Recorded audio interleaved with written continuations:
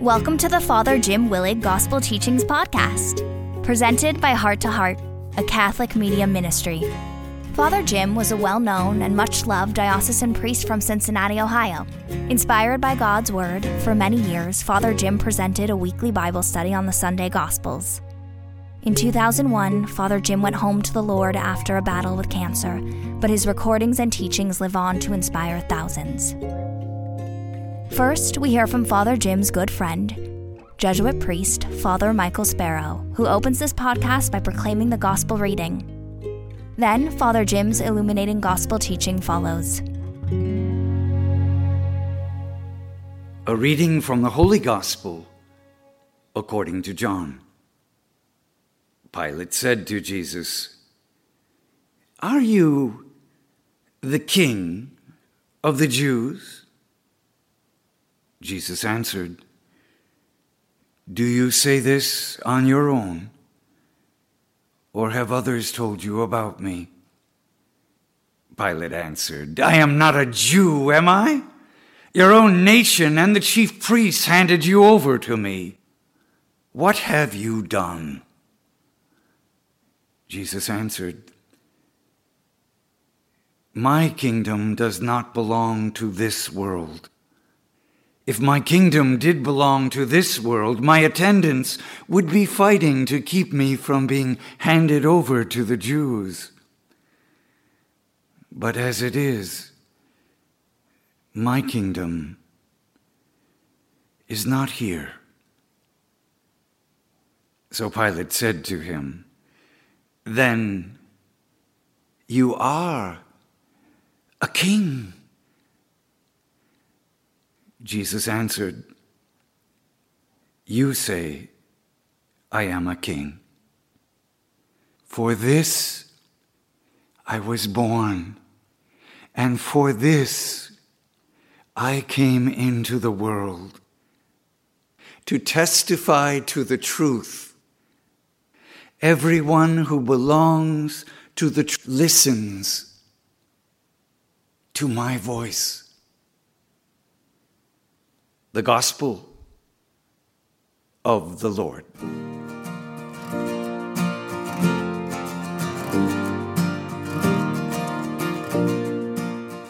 This Sunday we celebrate the great feast of Christ the King.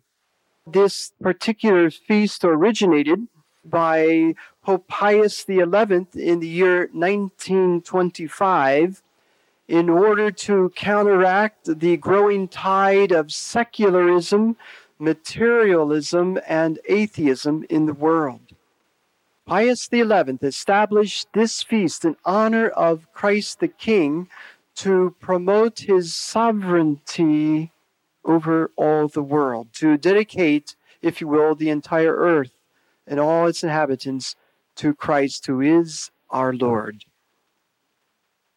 Originally, I learned that the Feast of Christ the King actually was celebrated on the Feast of the Ascension. For what might be obvious to you, it is on the Feast of Ascension that Jesus, of course, we remember, was raised up to the heavens to take the seat at the right hand of the Father, sitting on that throne of majesty. And in the language and image of the book of Revelation, we are told that Jesus sits on the throne, crowned with glory and honor, and his name, the book of Revelation says, is King of Kings and Lord of Lords. The image that comes immediately to my mind is the beautiful mosaic in our sanctuary, the cathedral upstairs. This is one of the largest mosaics in this country, I'm told. And it's Venetian glass that has been gold plated on the paint, that is, so that it reflects that glory and majesty of Christ, who sits so prominently on the throne with his right hand, you would recall, raised in the traditional sign of blessing. So, although we tend to think of Christ now ascended into heaven as in his nice retirement years, what the book of Revelation reminds us is, no, he sits now to oversee the world in an active way. In fact, he intercedes for us continually. It's unfortunate, I guess, that this name king has such a negative turn and twist in our day and age when monarchy is more or less on its way out and democracy is so much in. You would probably admit, as I would see, that royalty is often clothed in a type of royalty that is high and mighty and really distant from the people, most especially common people who are struggling or suffering in their lives. Maybe that does explain, by the way, the particular appeal that Princess Diana had in that she gave a new face to royalty in her compassion to those who are in plight or in suffering. And I think, much to her credit, that's what Mother Teresa, I think, admired about Princess Diana. With her, maybe as an exception, we'd have to say that royalty has had the reputation, anyway, of being associated with opulence and palaces and power and a multitude of servants. Hardly anything that we could relate to in our day and age. However, this feast of Christ the King reverses that whole royal association or definition or description. The image that this gospel presents us is a whole different picture of what it means to say Jesus is our Lord and King. This gospel, if you will, presents the confrontation between the kingdom of the world and the kingdom of God. The kingdom of the world we can see personified in Pontius Pilate, and the kingdom of Jesus exemplified par excellence in Jesus Christ.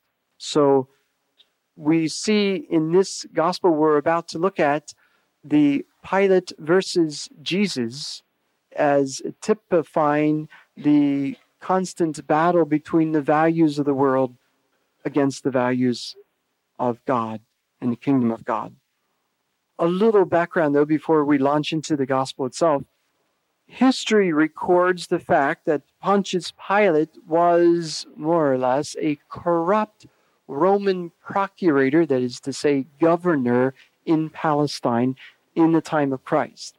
In fact, interestingly, you might have read this, archaeologists have discovered in the last few years a particular stone that was unearthed. On the underside of it was the inscription of Pontius Pilate, establishing him in this time in history for this position he held as the governor of this region. In any case, even Rome had trouble with Pontius Pilate because eventually they removed him from his position as governor. In today's gospel, we see Jesus on trial.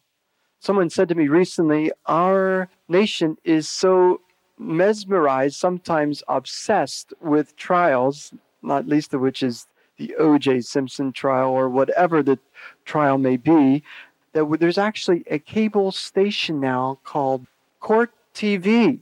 There's a whole channel given to this. Interesting. I wonder why this is. But anyway, trials play a very important role in the gospel and throughout the Bible. You can think of Peter and Paul often brought to trial as that testing place where we decide what's right, what's wrong, who's who, and what's true. And that's what we see on this stage that John, the evangelist of this particular gospel we're studying, will dramatically present to us. It's in his wonderful style of irony. Although Jesus is the one on trial, John will present it as if Pilate's really the one on trial. Pilate is the one who's forced to decide for or against Jesus. And as such, he will ultimately be judged an accomplice in the crucifixion of Jesus.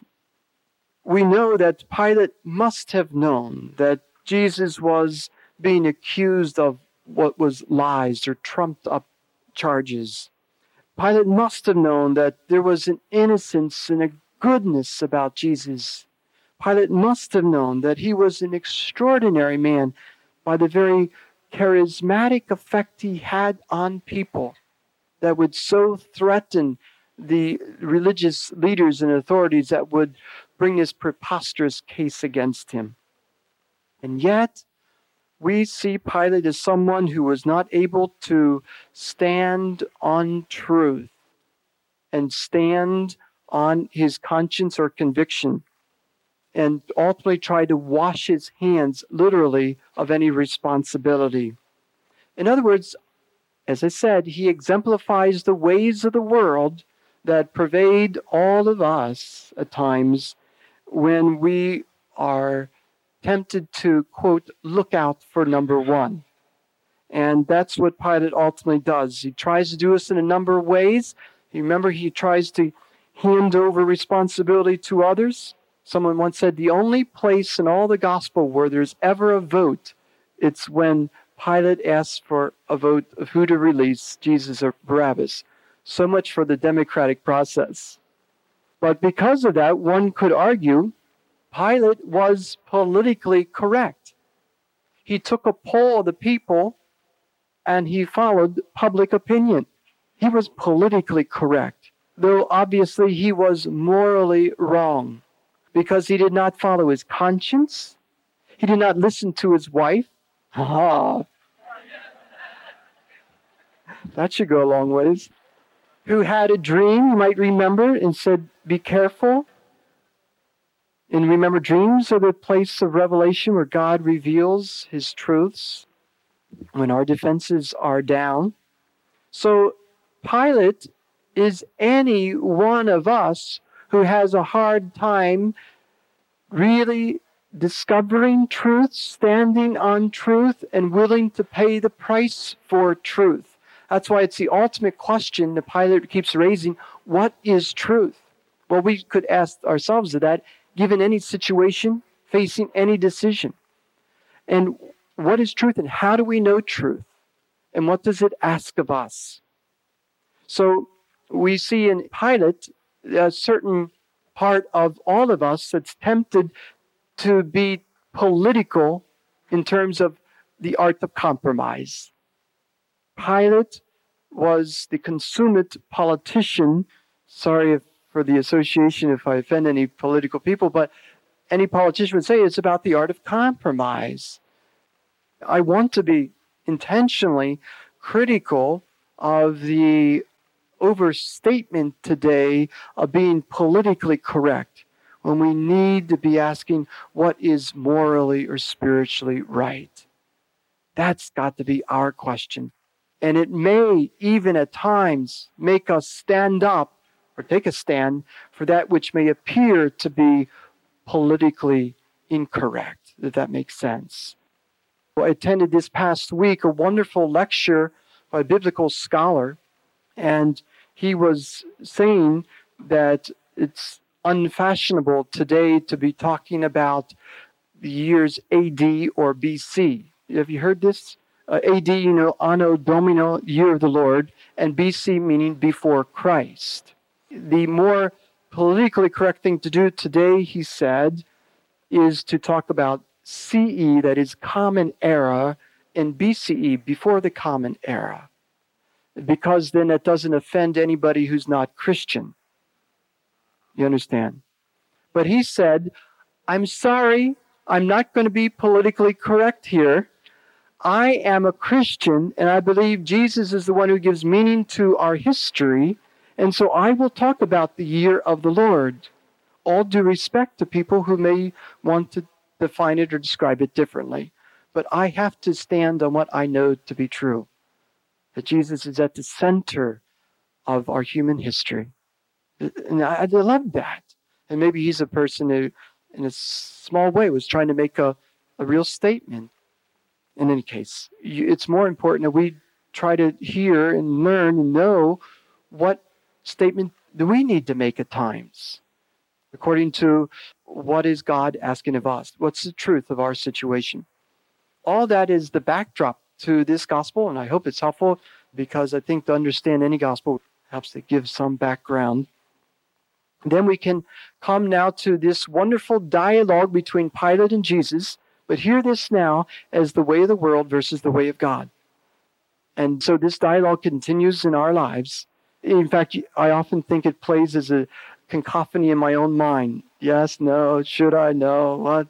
And we go back and forth, can hear these voices contending and contesting for our attention continually in our own heads and hearts. Pilate will raise 3 questions.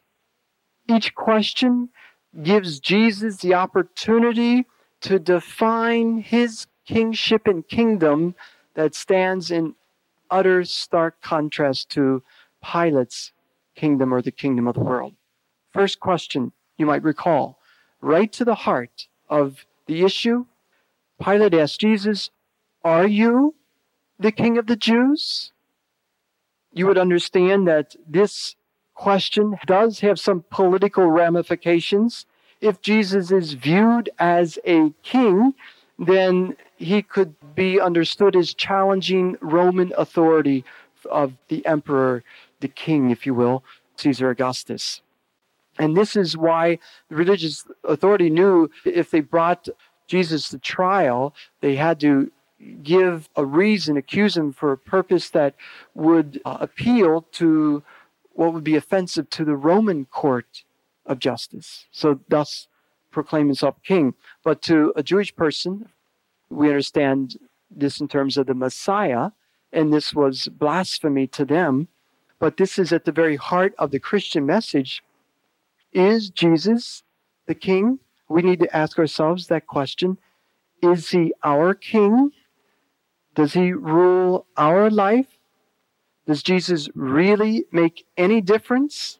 Does he order us?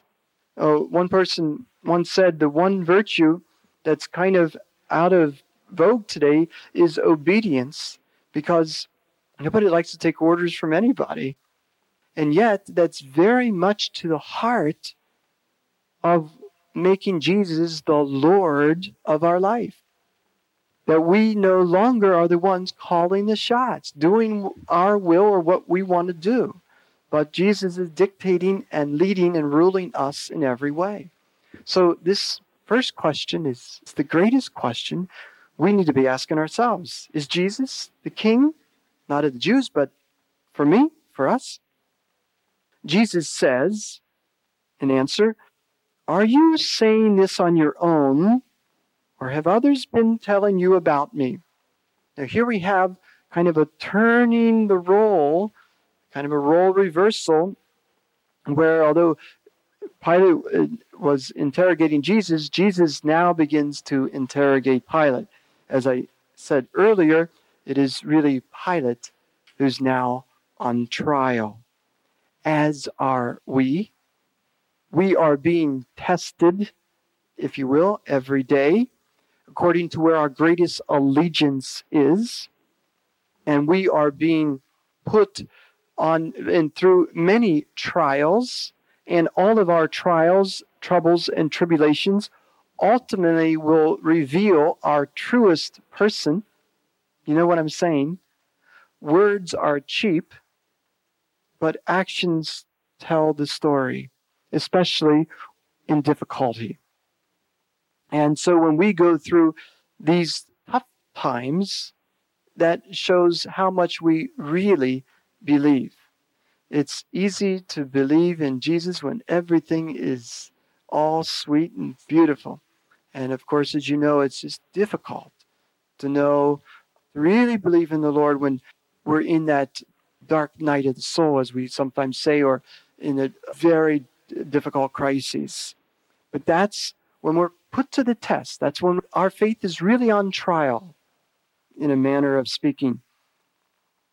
Now, Pilate, typically of the human condition, I think, acts very defensively. His response, you recall, is, "Hey, I'm no Jew. Hey, don't jump on me. Hey, it's your people who handed you over in the chief priest. Get off my back." This is very defensive language and posture. And the thing about you would know this, being defensive is it creates this distance from really listening to the truth. In fact, Jesus was asking Pilate these questions. Are you asking this for yourself, or have others put you up to it, to find out, are you really sincere? I mean, do you really want to know? And Pilate couldn't handle it. Does this make sense? Because this is what Jesus is asking us. Do you really want to know, come to know who I am and what it means to follow me, that is, to live in the kingdom of God? Do you really want to know? And I'm reminded of St. Augustine, who once prayed so honestly, "Dear Jesus, please make me chaste, but not yet." Because once we find out the truth of what the Lord is asking of us, it's so demanding of us. It calls forth so much change often in us.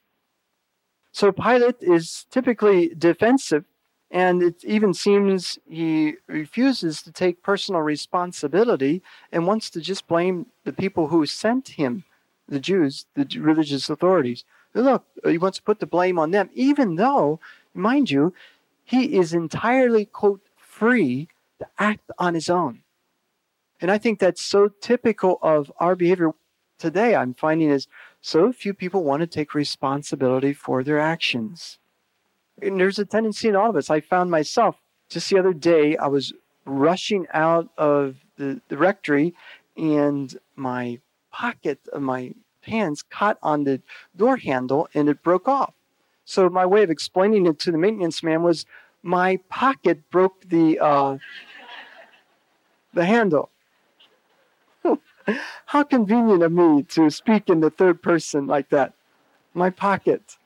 If my pocket didn't do those things, we'd be all right. You know, this is how we talk. It's hard to just take responsibility because it takes humility. It takes humility to say, I'm somewhat responsible. And that's how we always need to check ourselves. Again, it's allowing yourself to take the stand and to let the light come on us. So this is what Pilate wasn't willing to do. Now, in not being willing to do that, he continues to stay in the dark. He continues to stay in the dark in terms of ignorance. He never comes to the full light of who Jesus is. He continues to stay in the dark as to what his responsibility is and what's really happening here, and where he could be a totally free man. Think of what Pilate could have done. Think of the potential of Pontius Pilate. And now consider for a moment the potential we have to make things right in the world. As you heard it often quoted, and I love this quote if I can get it right, the worst thing in the world is not that there's so much bad, but that there's so many good people who are not willing to do that which is good. That we don't realize our potential. That we as a Christian people in this nation have the greatest potential to turn around this Roe versus Wade ruling that allows abortion and even partial birth abortion. There's no reason we shouldn't be turning this around, except that we're just not getting it together. That is just one obvious case. There's so many other ways we could speak about justice for the poor and the oppressed, where we're needing to give our attention. We are on trial. One person once said, if we were put on trial for being Christian, would there be enough evidence to convict us? Would there be enough evidence to convict us? Or would we have to plead the fifth? Jesus, in response to Pilate, says, my kingdom does not belong to this world. Clearly, Pilate is thinking of a political kingdom. Jesus is thinking of a spiritual kingdom, and they're literally worlds apart from each other. They're even talking different vocabulary. They're not understanding each other at all. They're on totally different wavelengths. Think of the wave as being the Spirit, the Holy Spirit, or a very secular, worldly spirit. Jesus says, if my kingdom were of this world, my subjects would be fighting to save me. He's almost saying, Pilate, what are you feeling so threatened about? It's not like I have an army ready to conquer. If that were necessary, that could be. But my army of angels is not in this world. I shouldn't say it that way because I think they are, but the kingdom is not of this world. Jesus is trying to shed some light on Pilate, who continues to hide in his own ignorance, because you can plead innocence out of ignorance. But please understand, of course, this is very culpable, morally culpable guilt. And Pilate is guilty of being an accomplice by not learning what was right here, by not taking the time to more carefully, conscientiously discern and decide in favor of truth. And are we not as guilty ourselves? Amen.